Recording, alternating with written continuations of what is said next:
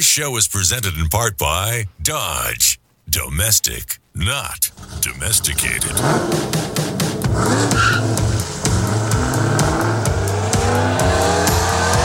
Auto news, exclusive interviews, real-world test drives. It's your turn to step into the driver's seat. This is The Drive. Now, here's automotive expert, television and radio host, Alan Taylor. Oh my gosh. Well, so every year we journalists in the automotive world, we go to these big auto shows in major cities, New York, Detroit, Chicago, Los Angeles, so on and so forth. You know, it's like, it's fun. Yes, it's fun. There's lots of worldwide debuts and national debuts of the newest cars. And normally, I think it's called the North American International Auto Show in Detroit. The big Detroit Auto Show is in January. This year, they decided to do it like last week. Don't ask me why. They moved it. But, you know, who wants to go to Detroit in January anyway? But Carl Brower, who is with iCars.com, he's an executive analyst. He's on the North American Car and Truck of the Year. He's a juror and a board member. He's also on the World Car of the Year. He's on the World Most Handsome Man of the Year category jury. I don't know. He's got a lot of things going on. But anyway, I did not go because I thought it was going to be, we could call it a shiznit show, if you know what I'm saying. Carl sends me a note. The disaster that was the Detroit Auto Show.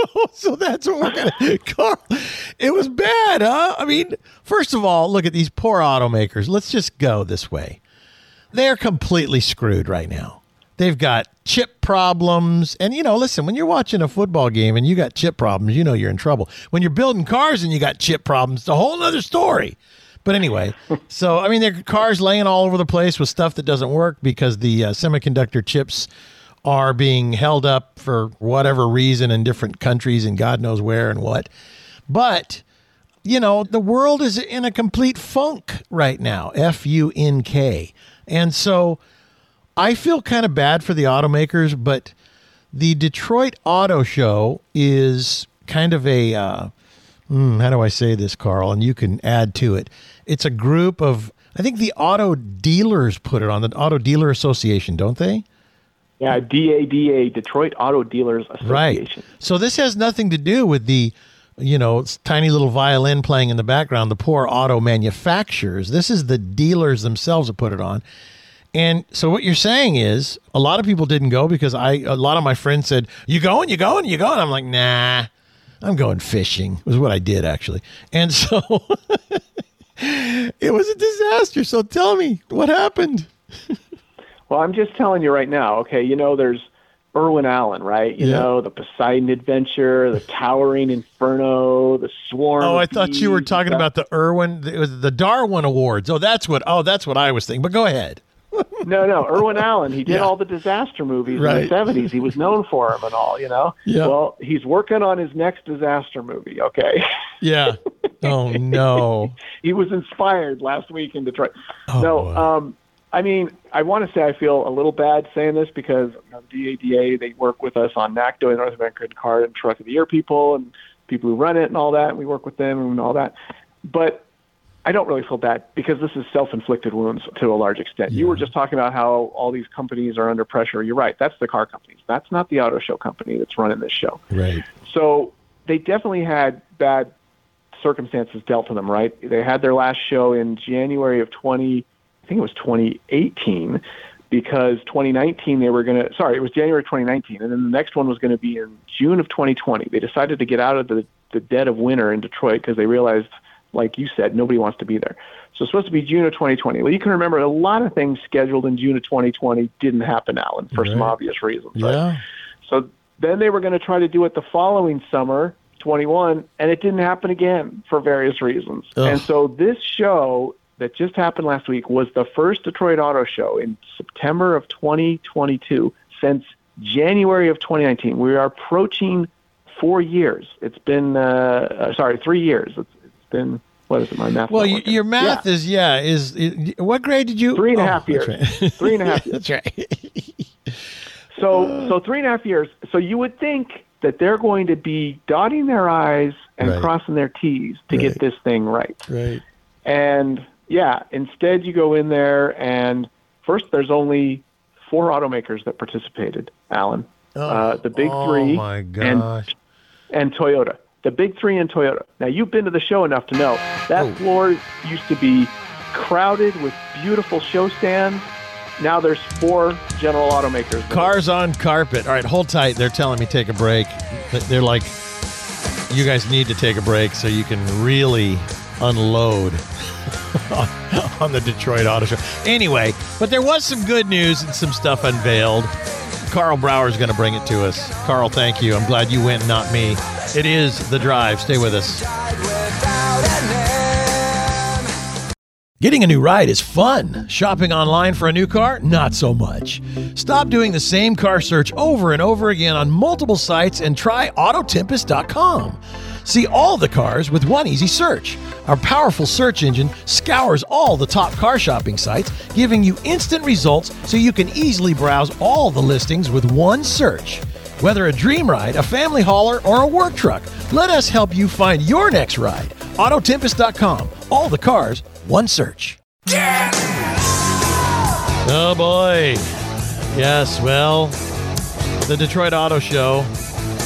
We're talking about it. Normally a very, very big deal. I mean, come on. The big 3, Motor City.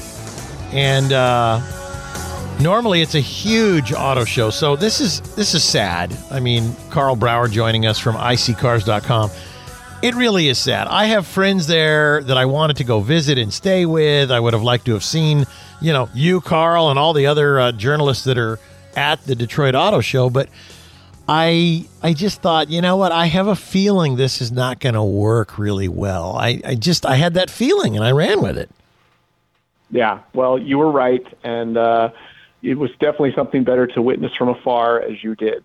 But, let's get into some of the details here. Like I said, there was not a lot of product news or even product participation. Most of the journalists at the end of the experience were bowing down and paying homage to Ford because they salvaged the entire trip to Detroit for most people, because the new Mustang debuted and they did their own thing. It really wasn't even at the show. It was on their own turf a few blocks away. They had this huge thing. They brought in a bunch of existing Mustang owners and Mustangs. You know what they call it, the Stampede or something? Yeah. Across the country. 1,000 Mustangs. Yeah, they had 1,000 Mustangs on hand with all these people that owned them and all these fans, and a bunch of people from Flint, Michigan, Flat Rock, where it's built. I should say Flat Rock, where the thing's built. And so there was this very enthusiastic crowd seeing a very cool new version of the Mustang. And that felt like the energy that you want to see multiple times when you go to these shows. And you used to see multiple times when you go to these shows. It was the sole beacon of automotive excitement, basically, for the week.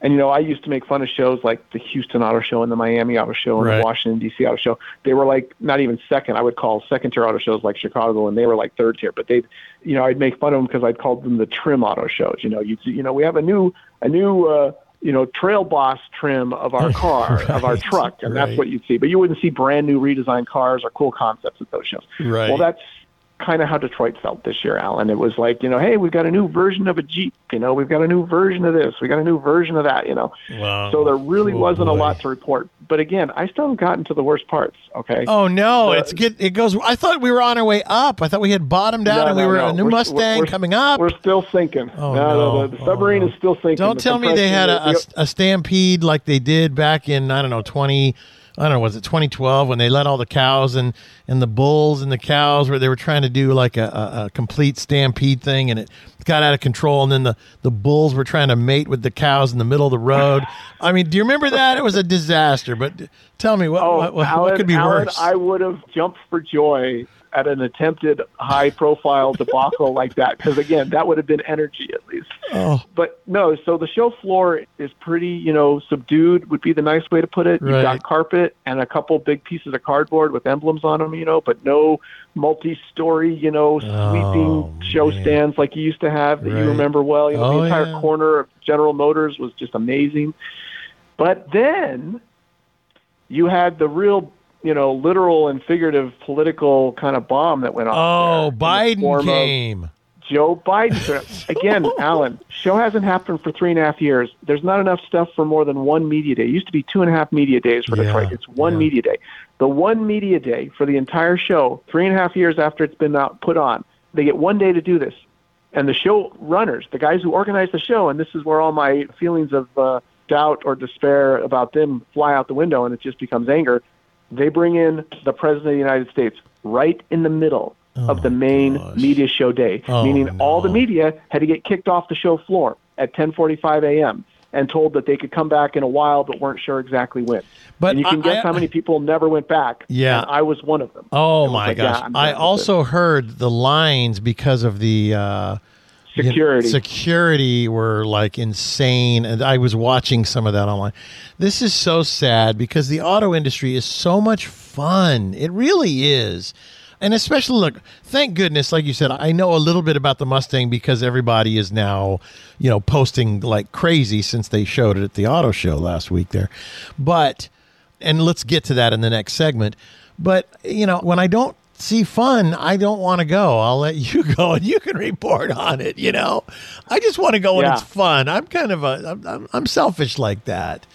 Well, and they used to be able to count on that. If you went to the auto show, you would have fun. So you wouldn't wait in lines for 20 minutes, 30 minutes, an hour and a half. I think for some of the people that tried to go back after you were allowed to come back in. I never even went back, and thank God, because all I heard from people who did was, how bad the lines were this morning? Yeah. They were twice as bad 3 times this afternoon. Well, all right, hold tight. We're going to take another break, and then you can tell us about the one highlight, which would have been the 2024 Mustang that is evidently off the hook. We'll be right back. Why should you trust Brembo brakes? Because 60 years of racing, testing, braking, and bettering. Because dogs in the road, indecisive squirrels, and that kid chasing the lost ball. Because tiny humans in the back seat and blind turns in front of you. Because every car should be equipped with the same kind of performance, safety, and comfort that manufacturers and professional drivers trust every day. Visit buybrembo.com and learn more about the most trusted brakes in braking.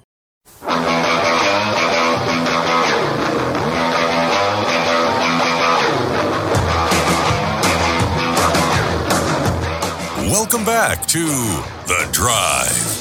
Now, here's automotive expert, television and radio host, Alan Taylor. So the disaster that was the the Detroit International Auto Show. I'm sure New York's going to be weird too, but that's not till next year, so we won't complain about that. But everything's weird.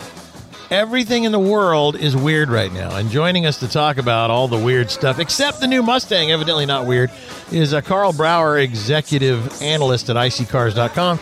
He's on the board, and he's a juror for the North American Car and Truck of the Year and SUV and all that. And he writes for Forbes. He's a contributor there. And you can find him at his own site, carlbrower.com, not to mention the iSeeCars.com site. So, Carl, let us get into this 24 Mustang. When I saw the front of it, I thought, oh my gosh, it looks like a Dodge Charger. I was like, and then I had to double take. There's some similarities. If just looking at it, of course, now I didn't see it in person. I just saw photos. And then I saw a different angle and I went, oh, yeah, absolutely. It's a Mustang. But they made it a little more, here's a word from the past, geomechanically designed. The thing about the Mustang for me is it had really beautiful lines, and I feel like it's getting a little too sharp. Like, I don't know how to explain it any better than that, but what do you think? What about the design? It's all in the phrasing, Alan. The term you're supposed to be using, according to all the Ford people that were at the event, is chiseled. Oh, chiseled, Alan.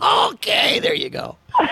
You mean I'm actually that guy trying to have that chiseled look, but I've kind of got the Pillsbury dough chiseled look going on, Anyway, yeah, it does look a little chiseled, I guess, if you want to call it that. It does. It's definitely got stronger body lines, and they were happy to admit to that during the introduction of the vehicle. And some people, by the way, it's funny you said Charger. Other people are saying that from certain angles like profile and front three quarters, they see Camaro because they right. feel like that rear haunch thing is more close to Camaro. I was going to say, oddly enough, they're trying to create a car that bridges the gap from Charger to Mustang to Camaro. So it's still got the Mustang doors, but the front's a Charger and the back's a Camaro. Yeah, it kind of, and I can see what they're saying there. But, right. It sounds like it's going to be exciting. It's going to be the most powerful V8 engine that it's ever had, just even in the GT. And now there's this brand new all-new performance nameplate version of a Mustang in, I think they said over 2 decades, 3 decades, whatever, called the Dark Horse. And it's kind of a cool name, and I like it because it's kind of got, to me, one of the coolest things, you had one too, about the Dodge Demon was this kind of like, bad, dark forces of energy that were behind the whole psyche and the whole vibe that the car gave off with the Demon. Right. And I, in my mind, they're clearly going after that same thing. I think the Demon inspired Ford for the Dark Horse, but it's a good effect. It looks cool. The emblem for the car, which is a front-facing, and that's what they were saying. It's like, this is the first time we've ever done a head-on Mustang. Mustang's always the profile, as we all know. You see it's galloping along from the side.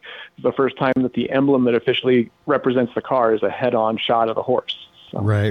Very interesting. So horsepower, you talked about, did they give you a horsepower number of what it'll be? That's always being certified, so they're always, hesitant to give that until they really know it anyways. I think we're still pretty far out. Remember, this is the 24 version. But they said it would be more powerful. The V8 GT version that they've had forever will be the most powerful version. That'll be, with just the base V8 once you get the GT. And then the Dark Horse one, they said, is 500. So you're going to assume that if the Dark Horse is 500 and the current GT, I think, is around 450, then I would assume the new GT will be 460, 475, 480, somewhere in there. Well, and then Shelby is going to get a hold of it and do their thing. And, my guess is we're going to see, 800-900 horsepower, 1,000 horsepower out of these things. They'll be spinning off versions of this thing for the next 5 years after it comes out, as you know. And it'll work, too, because I always say, guys like us were Pavlovian dogs. As soon as they start putting badges on it that say boss and Shelby, we're just like, I want one, Right. So that's what they'll do. Oh, well, but it's not till 2024, which means about this time next year. So it's a year out is what my guess is. That's what I heard from Ford. Yeah, like summer. We'll start seeing stuff in the summer, certainly, whether it's press trips only or actual cars on lots. But by next summer, they'll be real in-the-metal cars, as they say, out there driving. Now, what are they going to do with the electric version of that thing? What are they calling that? I try to forget it, take it out of my memory. I emptied the trash. Mach-E. The Mustang Mach-E. Yeah, the monkey. Right, well, monkey. This is important, Alan. This is, I think, the thing that we didn't touch on specifically, but we got to mention it. No hybrid, no electric version of this new Mustang coupe. And Ford's, I think, justification or explanation of that is we have something that already has a Mustang name on it that has pure electricity. It's called the Mach-E. And if that's the game they want to play, if they want to say the Mach-E, a four-door SUV, is their electric Mustang, and this traditional two-door coupe one doesn't have to be electric at all, love it. Yeah. Great. Perfect. This may be... don't exactly. Yeah. This may be the saving grace for Ford is that they're still going to keep a toe in the water. Like, here's what's funny. Dodge, comes out with their synthesized sound, which I thought kind of sounded cool for their electric muscle car, where Ford is like, these guys are zigging and zagging back and forth. And now they're making, a real muscle car again, which is fantastic. Maybe Dodge will bring an answer. I think Ford's going to benefit, Alan, because all the people who are just not ready for any form of electrification of their traditional American iconic performance names, all that's going to be left for them is the Mustang after the last year of the Challenger and the Charger. And all the Camaro has been dying for years. Where are we going to see a story on this? You can go to Forbes, and you can see my coverage of the new Mustang. Okay. Forbes contributor, Carl Brower. Carl, I want you to do me a favor and do one more segment and talk to us about this Hyundai Genesis G90 that you have with you right now, and you're calling it a pretty schmancy car. You're listening to the Drive, and Carl Brower and I will be right back. Stay with us.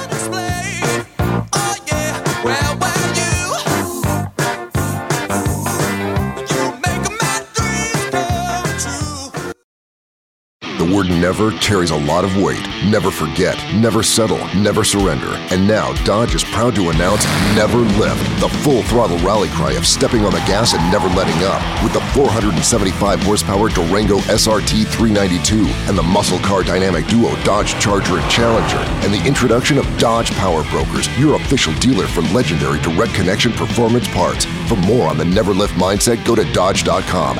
Dodge is a registered trademark of FCA US LLC.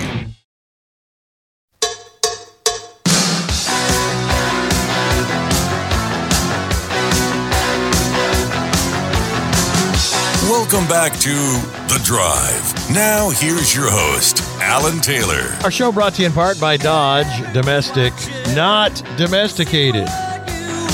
Very interesting to see what these automakers are doing right now. Carl Brower, automotive industry analyst, joining us, iccars.com, carlbrower.com, and you can find his coverage of the Detroit Auto Show at the Forbes website. He's a Forbes contributor for autos, Forbes Autos.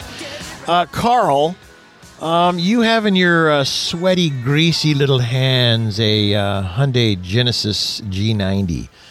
I'm curious what you think about it, because this car is a kind of a flagship car for Hyundai.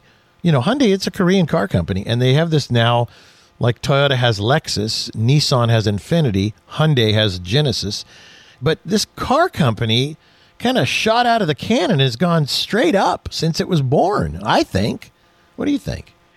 It has. Genesis has been very successful. And, you know, when they first were introduced as a brand, one of their trademark circumstances that people were like, what are you doing, was a lack of SUVs. They had no SUVs. All they had were sedans.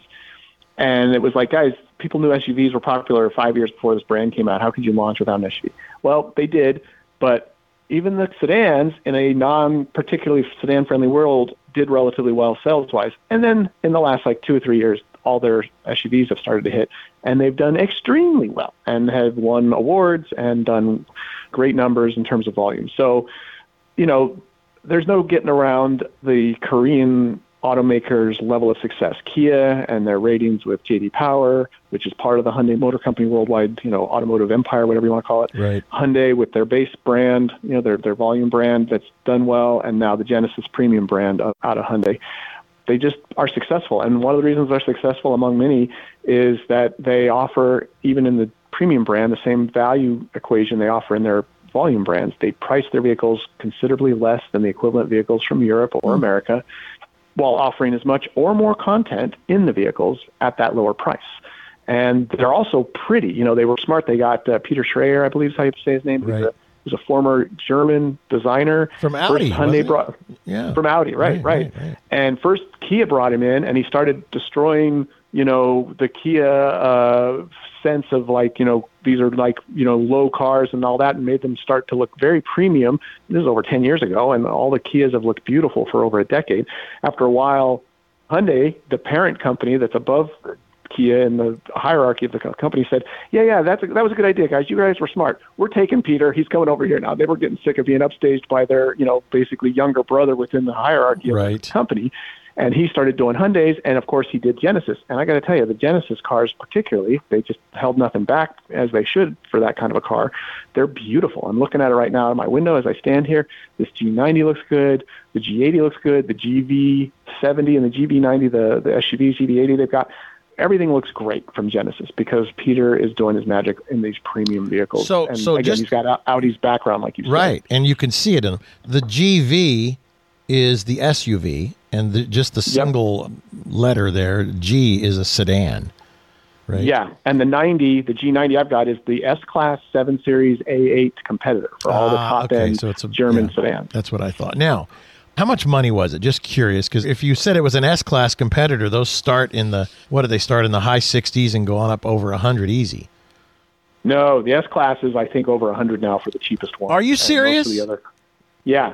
See, honestly, I could care less, but I remember when they were in the, 68, 69,000 for one that was, what do they say? It's a Mercedes. It's pretty nicely equipped, but so they don't even make but a lot has changed with Mercedes-Benz. I've got the number right here. Yeah. Starting price for a new S-Class, $112,000. Oh, started.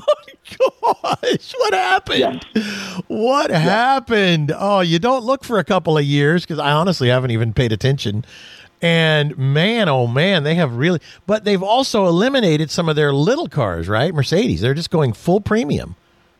Well, a lot of companies have done that because of the price and everything. A lot of companies have eliminated their lower-cost cars, and then within model lines, Alan, you probably noticed, they eliminated their base models. You're right. Because they basically are like, look, we've only got so much capacity with this supply chain issue we talked about. There you go. So if we can only build half as many cars as we used to build, why would we build the base ones when we make more profit on the premium ones? And people are buying them because they can't get any new cars. So if there's a new car out there, they buy it no matter what it costs, because that's the only car on the lot because there's so few cars. So if we're only going to sell a certain amount of cars and we're going to sell every one we build, let's make the more expensive one. I would say I haven't driven a Mercedes in probably 2 years, a test car, because there just hasn't been many available. And listen, everybody, it's like kind of musical chairs. I mean, like you said, the Audi designer who did beautiful work at Audi is over now at Hyundai and Genesis and Kia and that group. And all of a sudden, wow, there's a car company that you wouldn't even, snub your nose at back in the, early 90s, Hyundai or Kia, or whatever they came out. I remember thinking, honest to God, I wanted a wrecking yard for Hyundai when it first came to America, because I thought these are going to be such pieces of garbage that everybody's going to need to buy parts, and they aren't going to want to buy them new. So I started a Hyundai wrecking yard, and oddly enough, I had to add Subaru and Honda and other car companies to it because it wasn't working. The cars were actually halfway decent, and they continue to get better and better and better and better, and here we have this. But how much is this G90?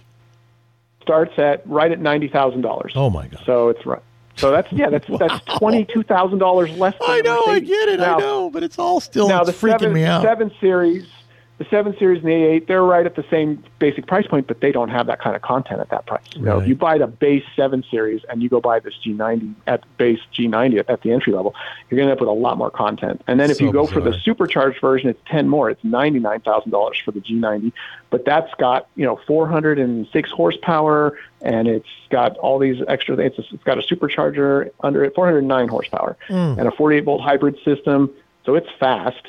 And it's got like a chauffeur thing. I mean, Alan, in the back seat, the little ottoman thing comes up when you recline the back seat to lift your feet up and all that. So full premium. It's got fragrances that it'll emit, big touchscreen. It's luxury. It's luxury. The fragrances that it emits. It's like full on. Who was it? Lincoln says their car is a sanctuary, which I get it. If you got that much money.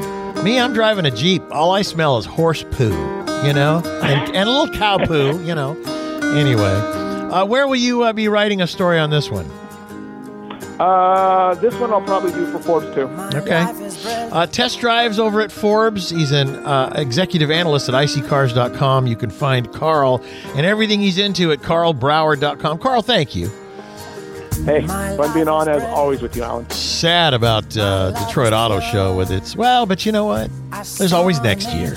All right, we'll take a break and talk to a dear friend of mine coming up next. He was the president of Brembo Brakes. Now he's just a car guy. I love that. Now we get to hear what he really thinks. It is The Drive. We'll be right back. You're beautiful. You're beautiful. Discover the 2022 Subaru Forester Wilderness, the second member of the Subaru Wilderness family. Featuring 9.2 inches of ground clearance, standard symmetrical all-wheel drive, and all-terrain tires for increased off-road capability. Plus, a design that's bold and protective at the same time. The Forester Wilderness unlocks a whole new level of adventure. Discover more at Subaru.com/wilderness.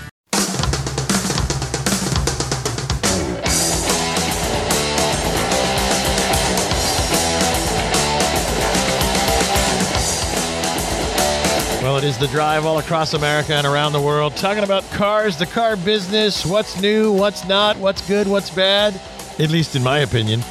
Mine and Dan Sandberg. The guy used to be the president and CEO of Brembo Brakes, Brembo North America. Now just all he is his business card says Alan Taylor's friend. There you go. What else do I need? It's like the get out of jail free card. Although they won't take it in payment. And there you go. That's for sure. So I've tried a couple times, and I was just at Ace Hardware just a couple seconds ago. Yeah, they wouldn't take and it. I gave them the Ellen Taylor card, and actually they had me escorted out. So see? Well, that's what happened. I know you're building that big garage, so I don't know if you did something there. The best thing to do, by the way, Dan, is if you go to a restaurant, give the girl the card upside down so she can't see that it's your Home Depot card. And she'll come back and she'll say, "Oh, I'm sorry, we don't take this one." What am I supposed to pay with then? And it's like, I love messing with these poor waitresses like that, you know. You're going to take your life into your own hands these days. Well, listen, where you live, maybe so, but not where I live. They laugh. Okay, first of all, laugh as long as you tip them. That's true. Okay. I wanted to ask you, because the last time we talked, you were telling me how you were going to go to the Detroit Auto Show as part of the Stampede, which Ford did, this thing that started, I don't know where it started on the West Coast, and it came all the way across, all the way to the Detroit Auto Show. And you were in kind of the last leg of it, where Mustangs coming across the country in this thing called the Stampede. You have a GT500, a really nice red one.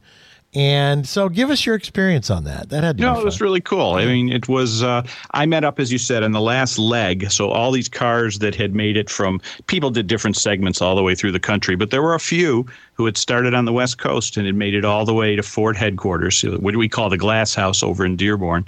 And at about, 3:30 in the afternoon, all of these guys congregated in the parking lots around Ford headquarters. You registered, and there were fields of Mustangs. I've never seen so many Mustangs, to be honest with you. Yeah. I dropped some in on my Facebook page. I think you saw some of those. Yeah. And it was amazing. There were over 1,000 Mustangs. Golly, that must have been fun. And all types, Mach 1s to 67, Mustangs. And I was on the phone with Mike Messina, the Brembo racing guy, who's really into Mustangs. And I was telling him what the cars look like. And he was telling me, for example, I was looking at 67 Mustangs. He said, "Are there any side markers on the side fenders?" I said, "No, they're 67s.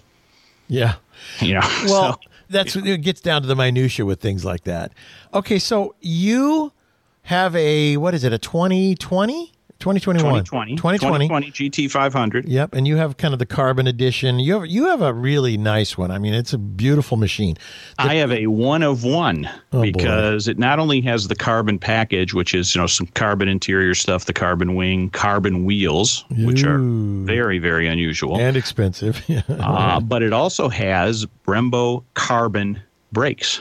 The actual brakes themselves are carbon ceramic, actually BSCCB, which is very similar to the Porsche carbon that they use. So these things are like $20,000. Well, it's a long story on that, and we are starting to look at.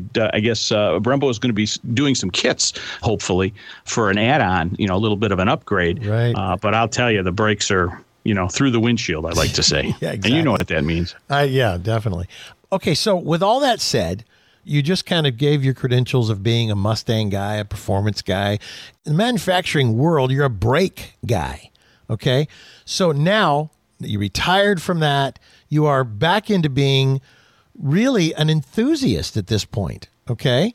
And so what I want to know what you thought of the 2024 Mustang that they showed to the world there, because I heard Carl Brower's point of view. He's a journalist and all the rest, and we're very cynical. But what did you think of it?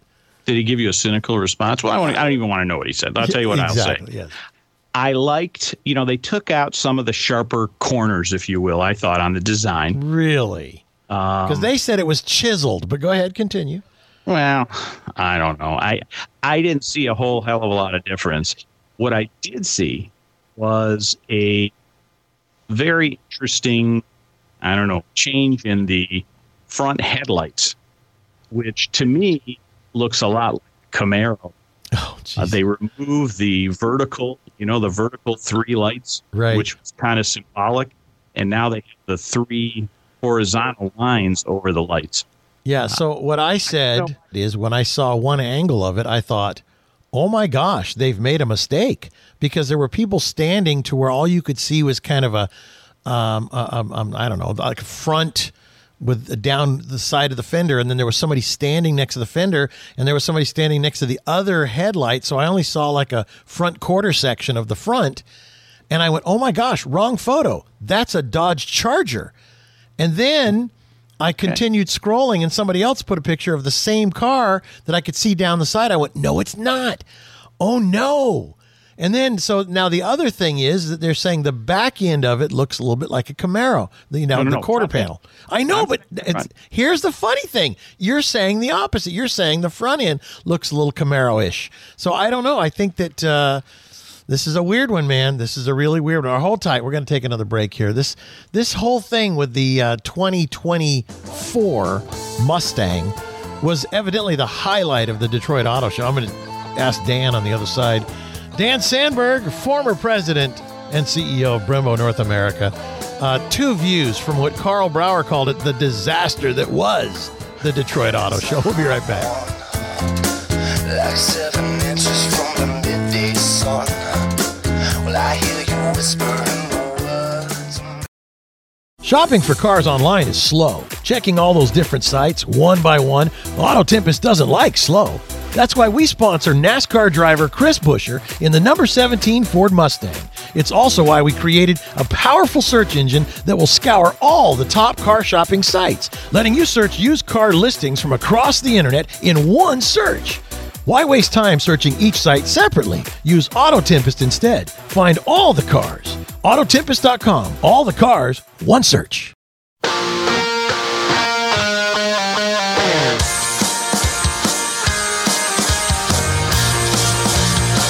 Welcome back to The Drive.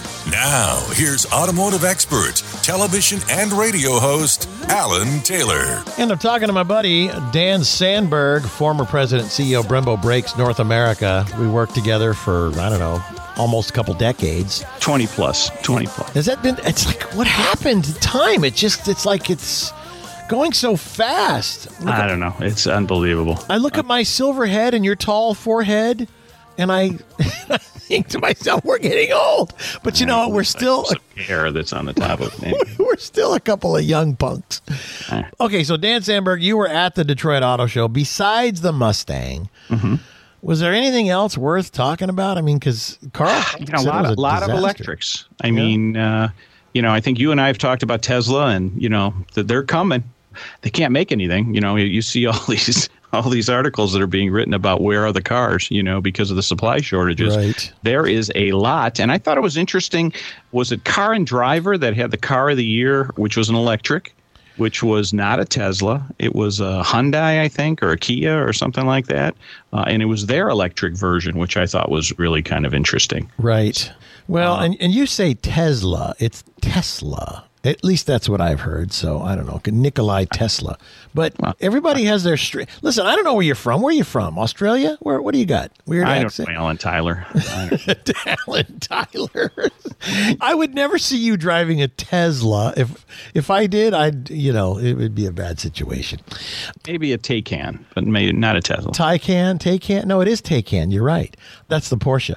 So, but you're not an electric car guy, are you?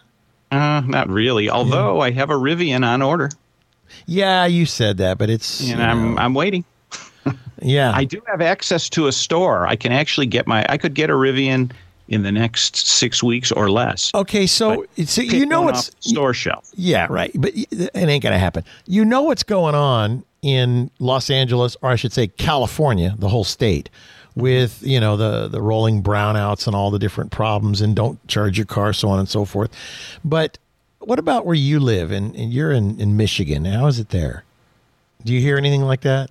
No, not really. That's just a California power thing. Here is power is aplenty here. We have a couple of nuclear power plants, and the rest. We got some solar. We have some water driven. We have some wind driven electricity here. And I still believe at the end of the day, they're going to have to invest in new power infrastructure, and that's going to be costly.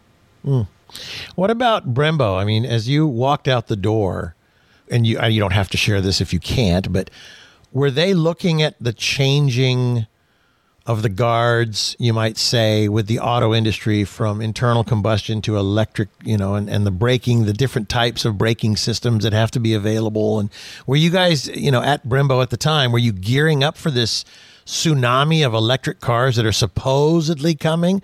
I think the good thing for us, for Brembo, I keep saying for us because you've been there 20 years, you can say things like that. Yeah. But I think the good thing for Brembo and the other brake manufacturers is these cars are still going to need brakes. Yeah. So, that's not going to go away. But when I talk about brakes, and I've been more quiet, I think, when I was with Brembo at the time. But, my feeling on brakes in general is brakes will be synonymous with the word half.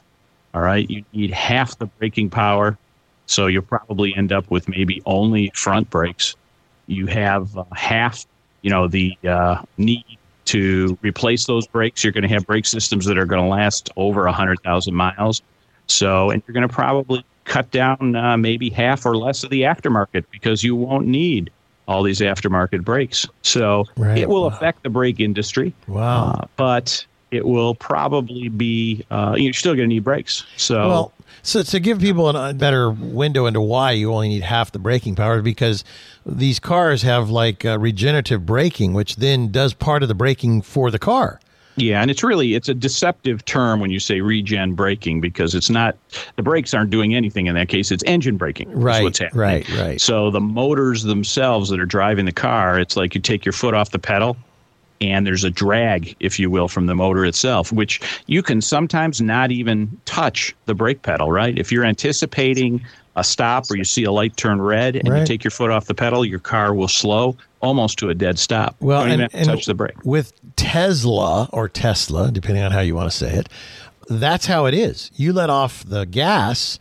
If you let off too abruptly, it won't put you through the windshield, but it definitely, you feel the brakes being applied when it's not even brakes at all. It's just, what would you want to call it?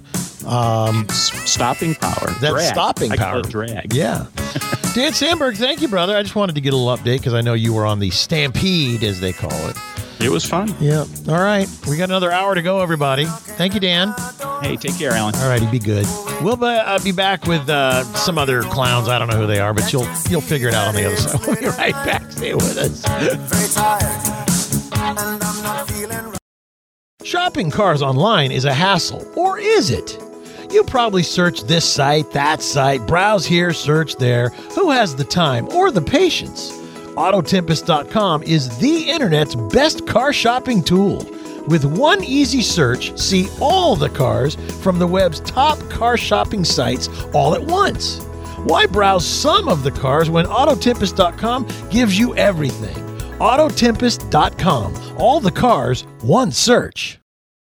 This show is presented in part by Dodge. Domestic, not domesticated.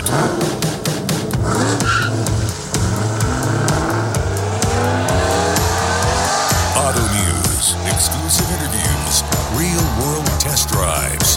It's your turn to step into the driver's seat. This is The Drive. Now, here's automotive expert, television and radio host, Alan Taylor.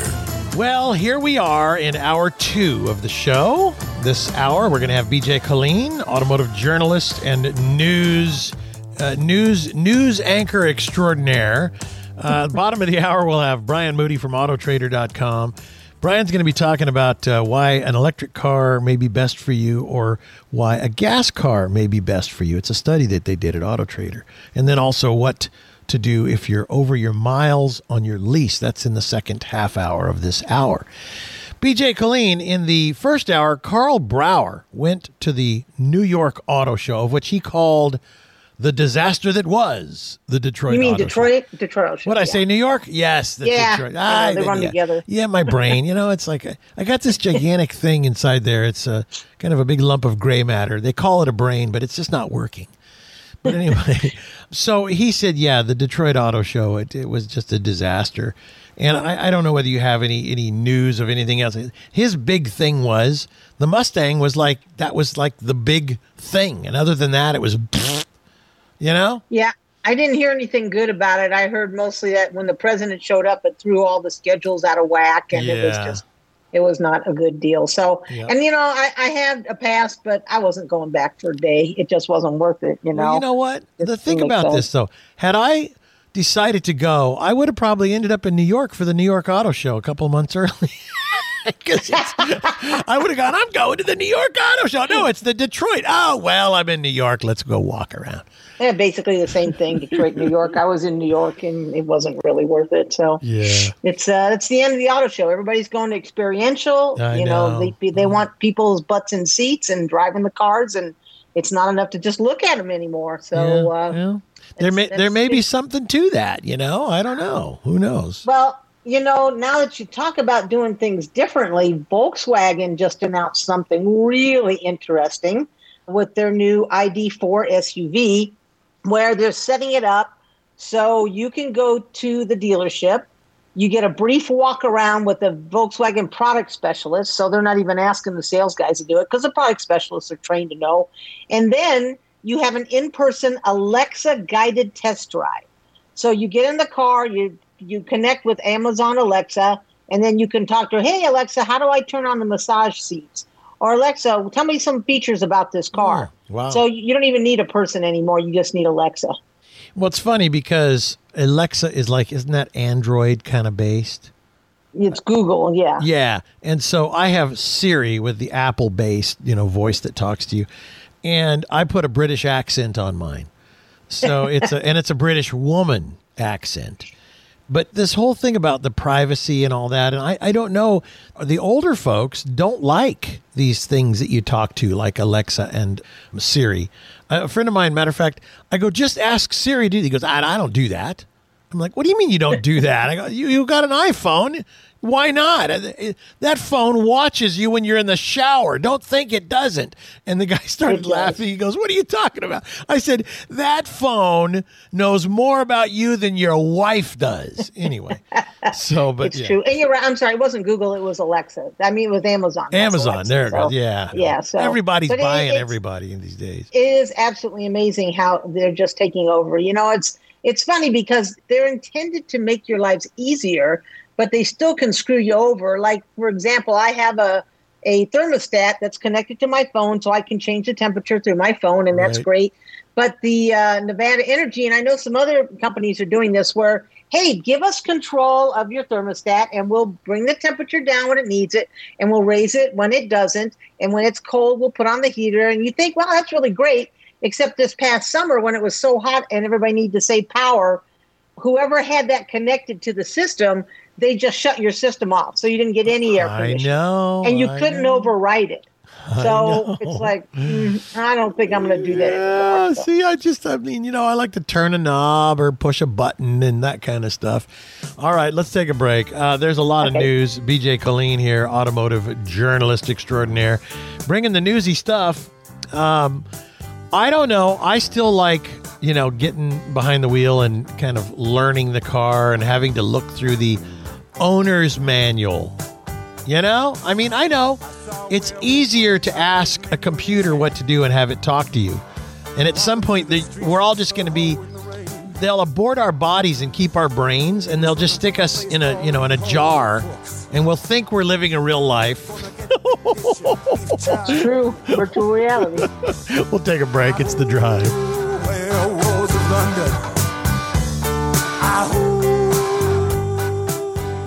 The word never carries a lot of weight. Never forget, never settle, never surrender. And now Dodge is proud to announce Never Lift, the full throttle rally cry of stepping on the gas and never letting up. With the 475 horsepower Durango SRT 392 and the muscle car dynamic duo Dodge Charger and Challenger, and the introduction of Dodge Power Brokers, your official dealer for legendary direct connection performance parts. For more on the Never Lift mindset, go to Dodge.com. Dodge is a registered trademark of FCA US LLC.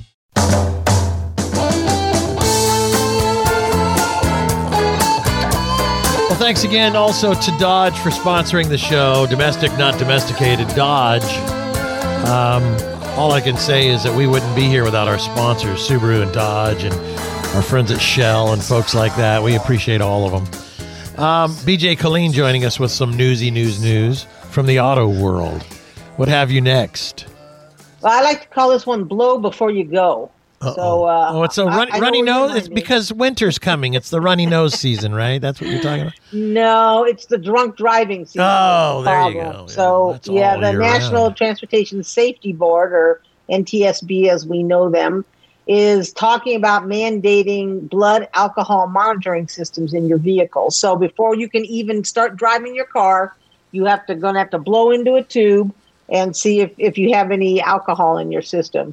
And the car is going to shut off and it won't let you drive. So, Well, the question. I'm on the fence about this. You know, I understand that drunk driving is a terrible problem, and we want to try to protect it. But again, for those who don't drink or those who,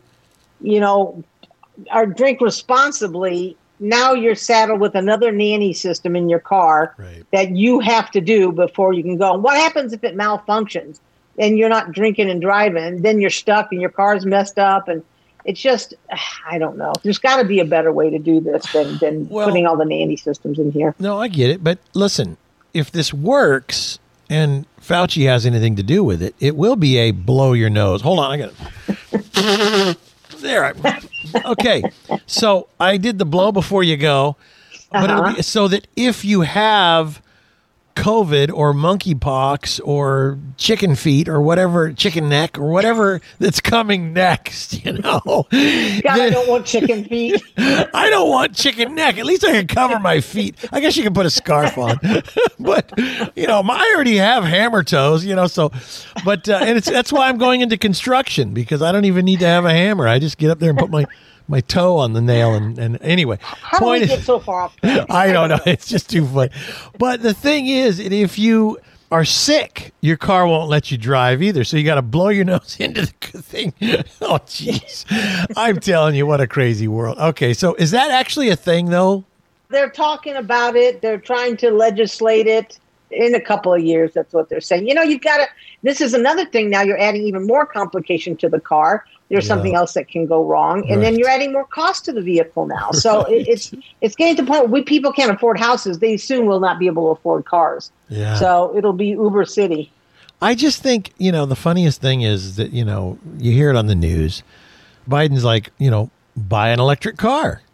And then what I was shocked to hear, that the average price of electric car is like $66,000. And I thought, how could that be? Because most of these really fancy cars that are coming out, like Audi's got theirs, the Mercedes has got theirs, and, Rivian, and these are like $80,000, $100,000, $110,000 for the, what's the one, the new Lucid Air.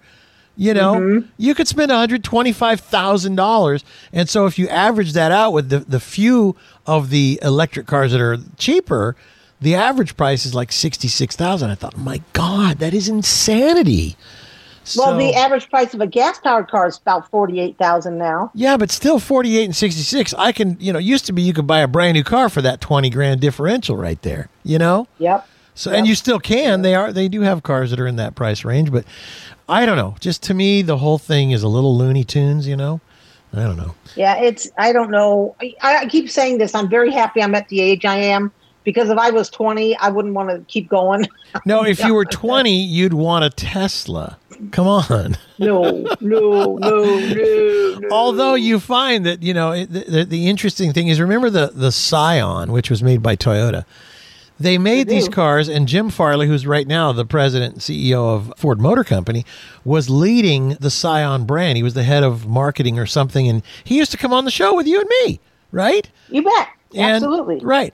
And they made those cars because they wanted a car for young people. And who bought them?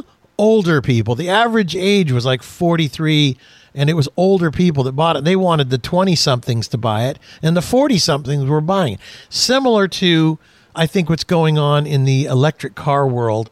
The young people, they're like cool with electric cars because their computers and everything's electric. But who are buying them? I don't know. Not many, because I think, what is it? How many? Single digit is what's selling in electric cars in comparison to all the, internal combustion, ICE, as they say, internal combustion engines. So yeah. I don't know. I mean, who knows? The market will decide. And I feel that, another few years, the market's going to go, it'll make this exact noise. This is the market making this exact noise. There you go. We'll take a break. It's The Drive. Stay with us. Just to waste my time with you. Tell me all that you're thrown away. Find Stay out tuned. that you There's more of The Drive with Alan Taylor. Discover the 2022 Subaru Forester Wilderness, the second member of the Subaru Wilderness family. Featuring 9.2 inches of ground clearance, standard symmetrical all-wheel drive, and all-terrain tires for increased off-road capability. Plus, a design that's bold and protective at the same time. The Forester Wilderness unlocks a whole new level of adventure. Discover more at Subaru.com/wilderness.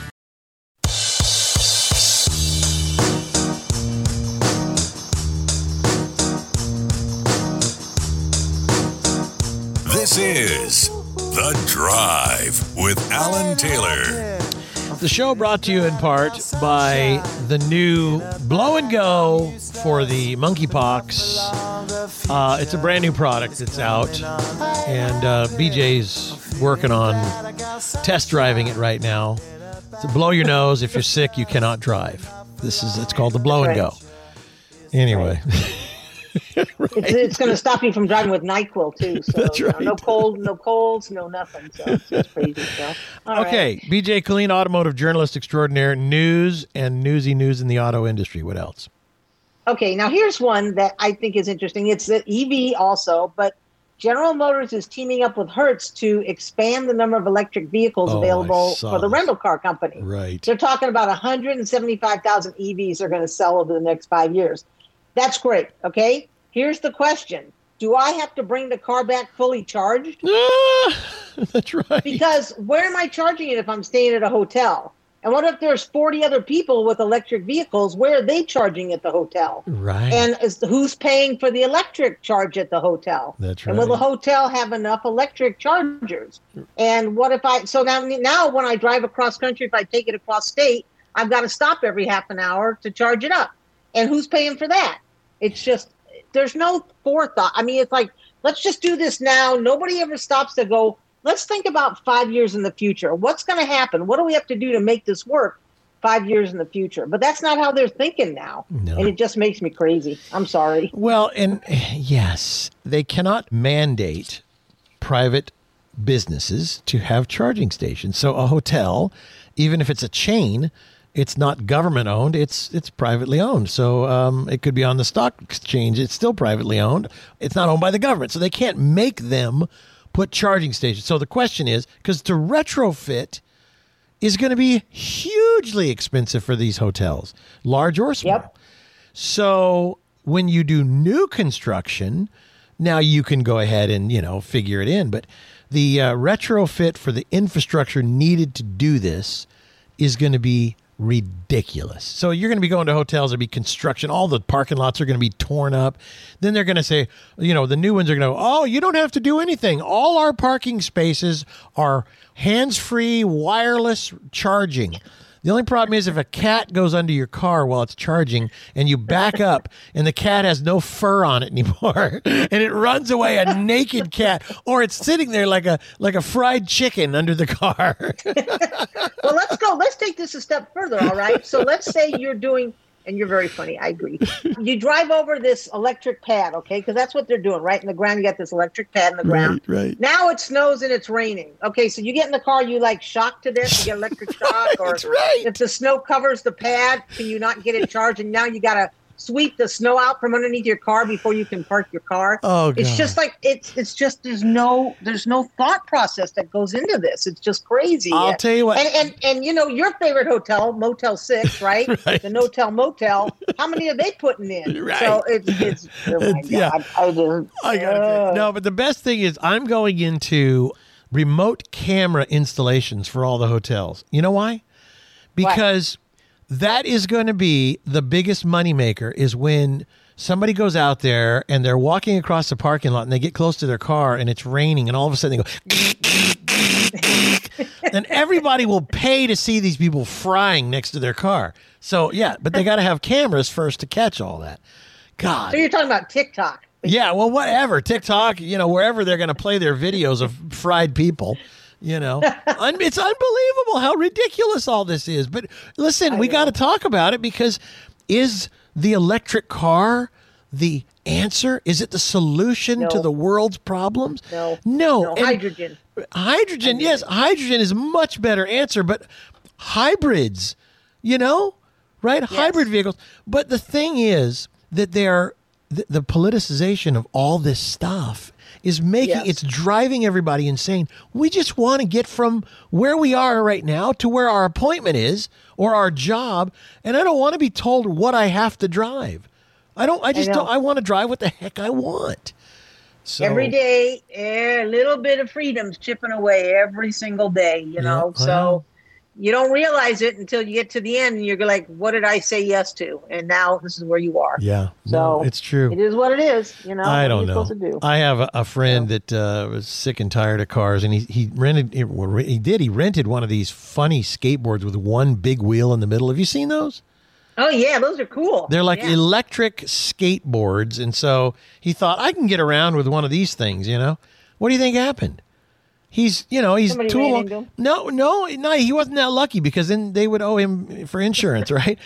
He's 6'3", maybe 6'4" guy, big guy, in his 50s, and he's tooling along at like probably 15 miles an hour, and he hits a rock, right? A little rock, but it was enough to send him sailing. He broke his hip, right? Oh. So now, but it gets better.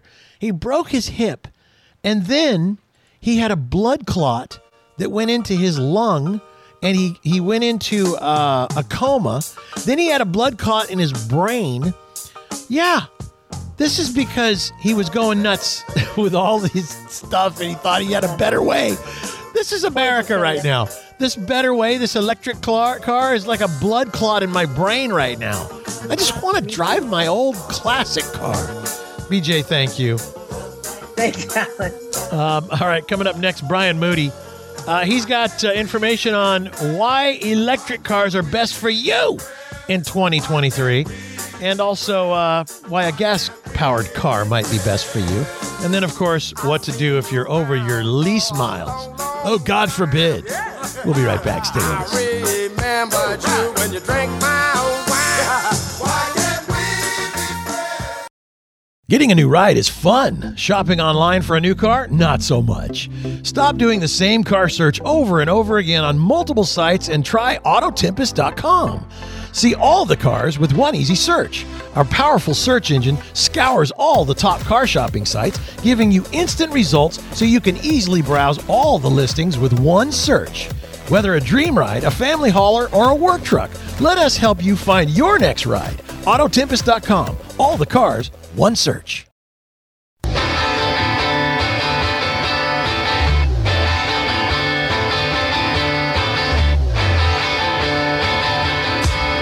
Welcome back to The Drive. Now, here's your host, Alan Taylor. And a big thanks goes out to Subaru for sponsoring the show. Love, it's what makes a Subaru a Subaru. And joining me right now from Autotrader.com, Autotrader.com is the executive editor, Brian Moody. How you doing, Brian? Yes, they're not booing, Alan. They're chanting Moody, Moody. It just sounds like they're booing. That must have happened to you one time or something in high school. Oh, that's too funny. No, when it happened to me, they actually were booing, and I made that story up to make myself feel better. Okay, let's see. I don't know that I've ever been booed, but I can imagine it wouldn't be fun. All right, so, there's all this, to do about electric cars. And I know that you guys at AutoTrader have done a study.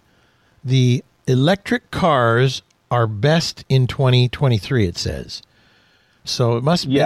So electric cars are best in 2023. What does that mean? So here's what we did.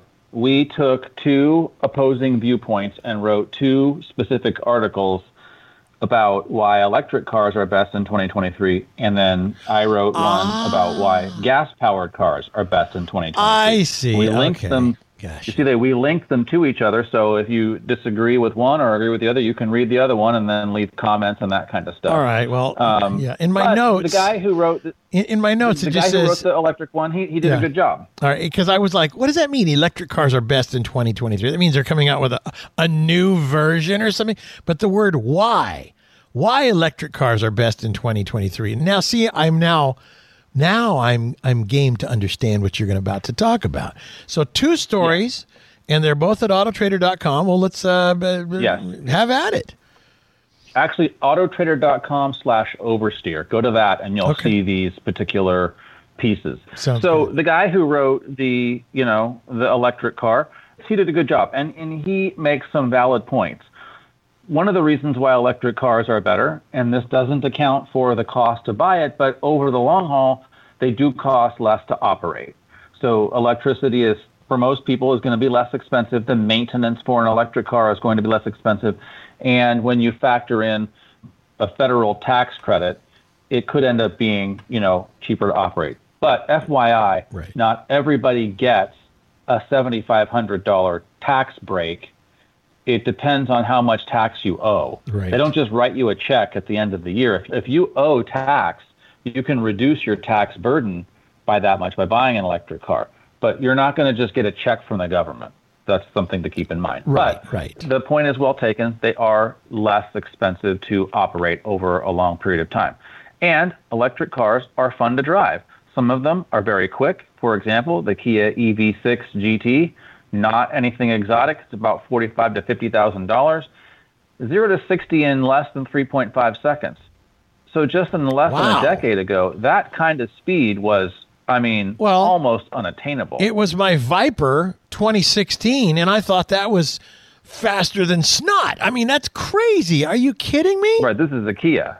I know, it's crazy. And the Hyundai Ioniq 5 also really quick. Now, of course, Teslas are quick, but those are also very expensive. So in the $50,000 range, you can get a really quick car, and they are fun to drive. So that's a fair statement. Yes. The next concern about electric cars, or the next reason why maybe they could be best for you, is that a lot of the, let's say, disagreements about them are maybe overblown. There's no place to charge. Well, we know that 80% of people who charge up their electric car right now charge them up at home. That's not going to work long term because we need to have charging stations out in the world. Charging up at home assumes that you have a home and that you're able to afford a home. Many people in big cities like to live in apartments. Right. Not because that's all they can afford. High rise. Because that's how they choose to live. That's right. Yeah, and those people are wealthy. But it doesn't matter how wealthy they are. They're not going to get an electric car charger installed in their building unless they own the building. Well, these are good points that people kind of forget about, I think. And I think that our government forgets about them a lot of times, too, with these mandates that are a little bit crazy. But, then again, I think our governors, the ones that are, like what's the one in California? These like no more gas engines by 2035. I don't. Is he going to be in power then? Well, and we've had this conversation. That's the problem. Is so much of it is being politicized, and that's the sad part. But that's why it's important for Auto Trader and folks like you guys to do these studies. Continue. Right. So one of the things that I thought was kind of bothersome is that, so we wrote these 2 articles, and I can talk about the gas-powered one, why I think gas-powered cars are better right now.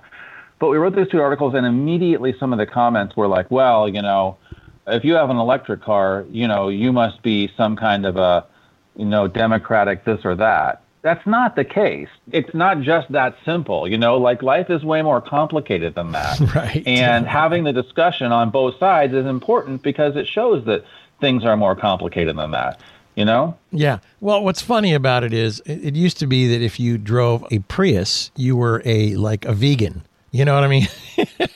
Yeah. And the Priuses, listen, they were actually, and still are, they're fantastic cars. There's nothing wrong with them. They are, yeah. They get great gas mileage. I think we should be talking about hybrids more, honestly. I know, seriously. And the funny thing is, though, it's like my dad had this little T-Bird, a 2002 Thunderbird, and he passed away a year ago or so. And so when it came time, I wanted that car. I love the 2002 Thunderbird. It only had 28,000 miles on it. So I bought it, and I love it, and I drove it down to Pebble Beach, and I see a bunch of my friends with their, fancy clothes on and driving in their, I'm sure, very expensive cars, and here I am in this Thunderbird, which I'm loving it. I'm smiling, my top's down. Yeah. Convertible. One of my friends yells at me. He yells at me from Ocean Avenue in Carmel, and I'm at a stop sign. He goes, "Hey, you're driving your mother's car," right? I mean, it's like, come on. Why do you have to do that to me, And why do we have to do that to people in Priuses or electric cars? It's just silly. Yeah. Just drive what the heck you want to drive. But anyway, continue. Yeah, for sure. Yeah. For sure. So let me just hold on. Let me just take a break here. Hold on. They're yelling. They're like, take a break, take a break, take a break. Yeah. And then we can talk about the gasoline-powered cars. Absolutely. Yes. Why gas-powered cars are best in 2023. This is called Dr. Dog Distant Light. I had to play it. I had to play it. We'll take a break. Be right back.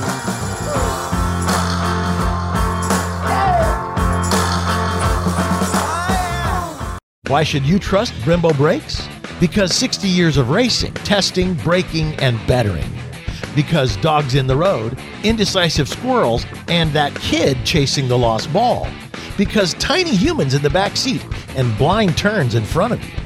Because every car should be equipped with the same kind of performance, safety, and comfort that manufacturers and professional drivers trust every day. Visit buybrembo.com and learn more about the most trusted brakes in braking. Boom!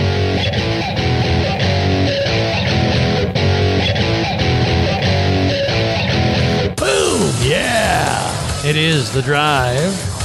Brian Moody joining us. He's got a couple of stories at autotrader.com. And it's slash what, Brian? What was it again? Autotrader.com/oversteer. Oversteer, okay. It's why electric cars are going to be best in 2023. And the other story, and they're linked to each other, is why gas-powered cars are going to be best in 2023. So let's talk about why do you think gas-powered cars are going to be best for people in 2023? Well, we have to say up front, there are some very, very good electric cars. BMW's iX, the Kia EV6, the Nissan Ariya, all really good cars. Yep. I think if the average person were to drive an electric car, the average American, I think they would really like it. But this is what they need. They need something the size of a Toyota Highlander with a base price in the high $30,000 range and topping out at $50,000. That's not what we have. Right. We have two cars that are affordable, the Bolt and the Leaf, and those are about $30,000. Then it's $40,000 plus for everything else. Today, there are at least 10 gas-powered new cars with a price tag of around $20,000. That's where we need to be with electric cars, too. So one reason why gas-powered cars are better is because they're just more affordable. That's the first thing. But also, gas is easy to get, and, that's going to be the case for a very long time. I really like the idea of hydrogen-powered cars because it mimics the refueling process of a gasoline-powered car without the harm of exhaust or whatever. So you go to a station, you gas it up with hydrogen. It takes about, 8 minutes or so, whereas with an electric car, they're saying like, oh, it only takes 40 minutes. 40 minutes at a refueling station? Come on, I don't want to be there that long. I want to be there like 5 minutes. I know. So gas is better because the gas is available, it's quick and easy to get. Yeah. The other thing that I noticed with the gas-electric discussion is hybrids are a really great solution. You mentioned the Prius earlier. I don't know why that's not part of the conversation as a sort of a roadmap to electrification. Today we have cars like Hyundais that are hybrids, and they get close to 60 miles per gallon. Right. So 40, 50, 60 miles per gallon is not uncommon. I feel like we're having a discussion about electric cars without even considering what would it look like if 50% of the cars on the road, or 30%, or 20%, or whatever percent, were all cars getting 80 miles per gallon or better. Because here's what I've noticed, and you tell me if you agree. Whenever someone has an objection to electric cars, I hear the word gonna a lot. How do I recycle the batteries? Is that safe for the environment? How is a 4.5-ton, 1,000 horsepower truck better for the resources, saving the environment? Well, the technology's gonna catch up. Gonna. Why don't we give the same benefit of the doubt to gasoline? Gasoline technology has been improving over all these years. Better emission controls, better miles per gallon thanks to hybrids. What does it look like in 50 years when we have hybrids? Are we talking 80 to 100 miles per gallon? At least let's have the conversation. It feels like we never do have that conversation. It's an all or nothing. Yes, I agree. Don't you feel like that the conversation is electric or nothing? Like, there's no in between with these people. See, and I would buy a hybrid. There's no question about it. I have no problem. My son-in-law just got a 2021 F-150 hybrid, 4-wheel drive, and it's got a V6, when it's not, on the battery. But, the first little bit of driving around town is electric. And he has a generator when he's on a job site. He's a contractor. I mean, it's brilliant. It's absolutely brilliant. But that's probably why they're passing over the top of it. They're like, that may stick. And then that means there's still internal combustion engines. We just want electric. The problem is that if there's an emergency, look, last week, Biden and the Russian dude, I can't think of his name, Putin, are over there arguing back and forth with their fingers hovering over a red button, nuclear.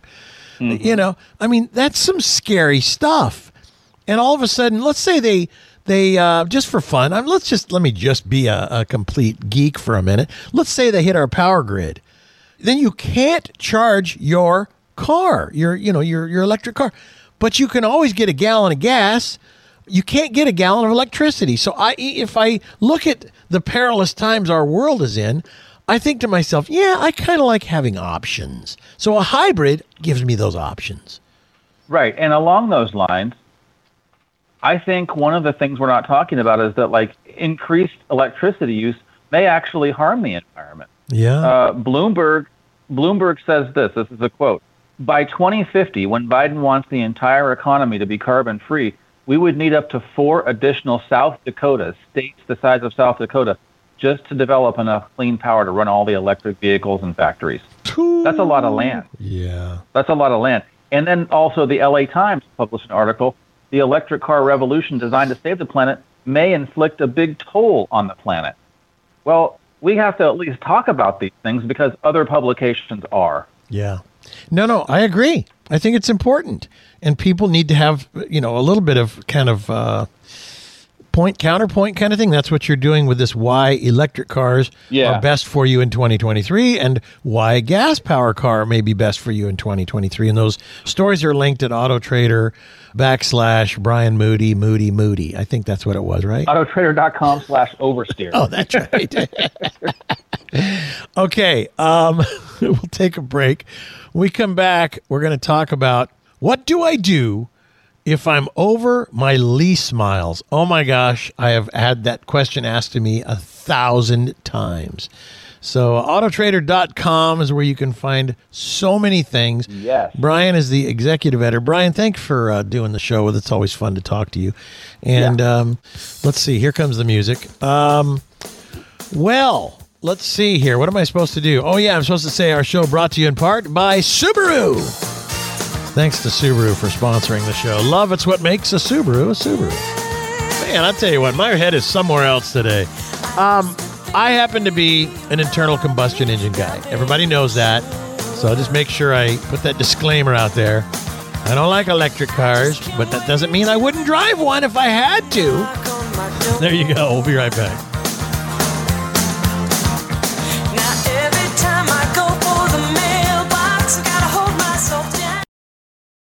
The word never carries a lot of weight. Never forget, never settle, never surrender. And now Dodge is proud to announce Never Lift, the full throttle rally cry of stepping on the gas and never letting up. With the 475 horsepower Durango SRT 392 and the muscle car dynamic duo Dodge Charger and Challenger, and the introduction of Dodge Power Brokers, your official dealer for legendary direct connection performance parts. For more on the Never Lift mindset, go to Dodge.com. Dodge is a registered trademark of FCA US LLC.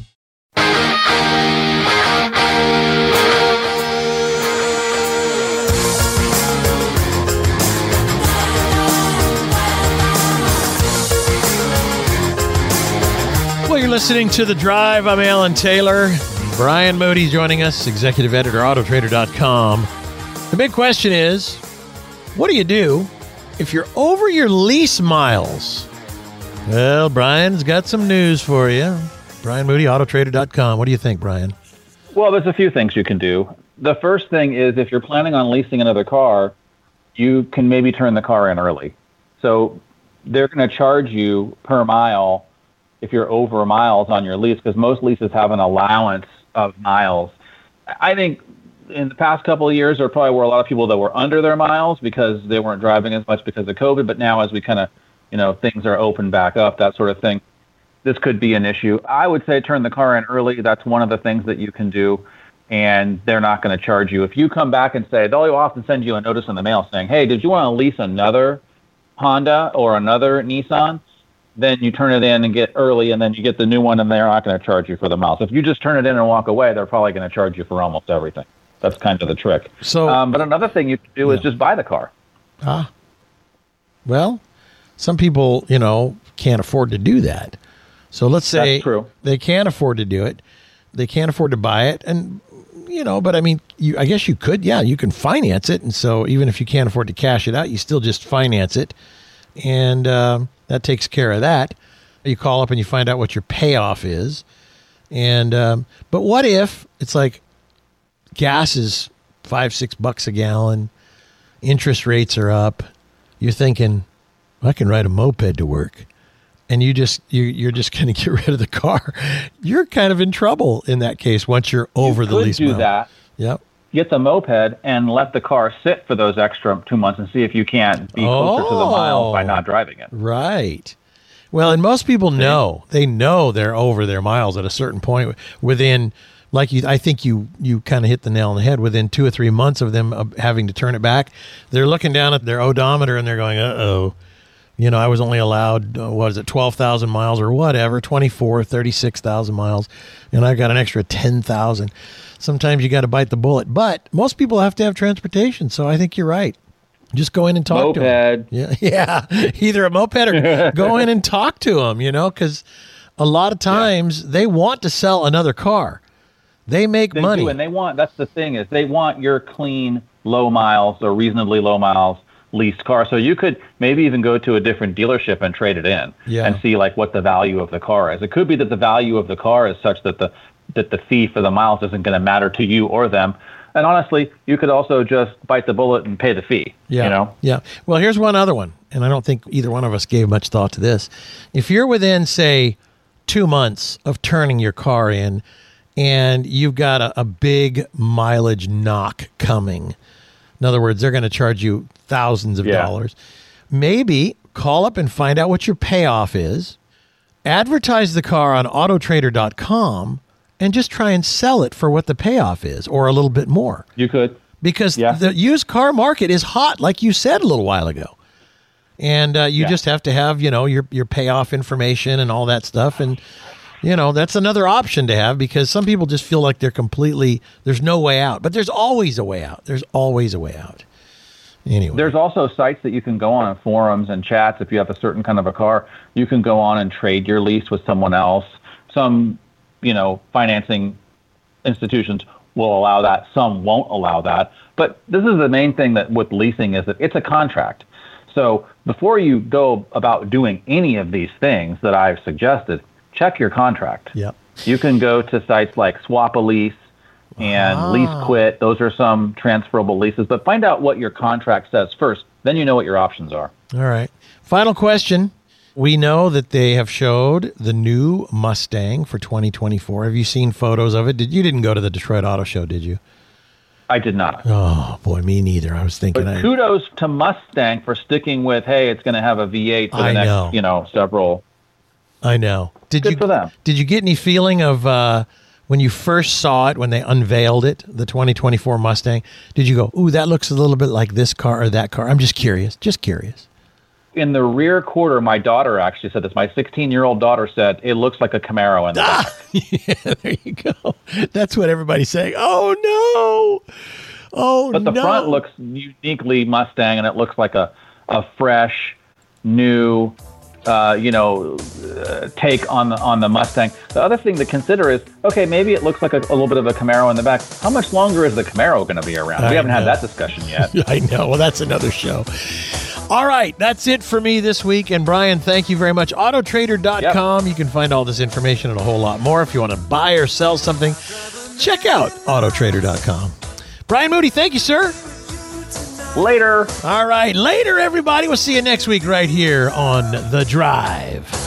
Turn up your radio. The ones we use are strong.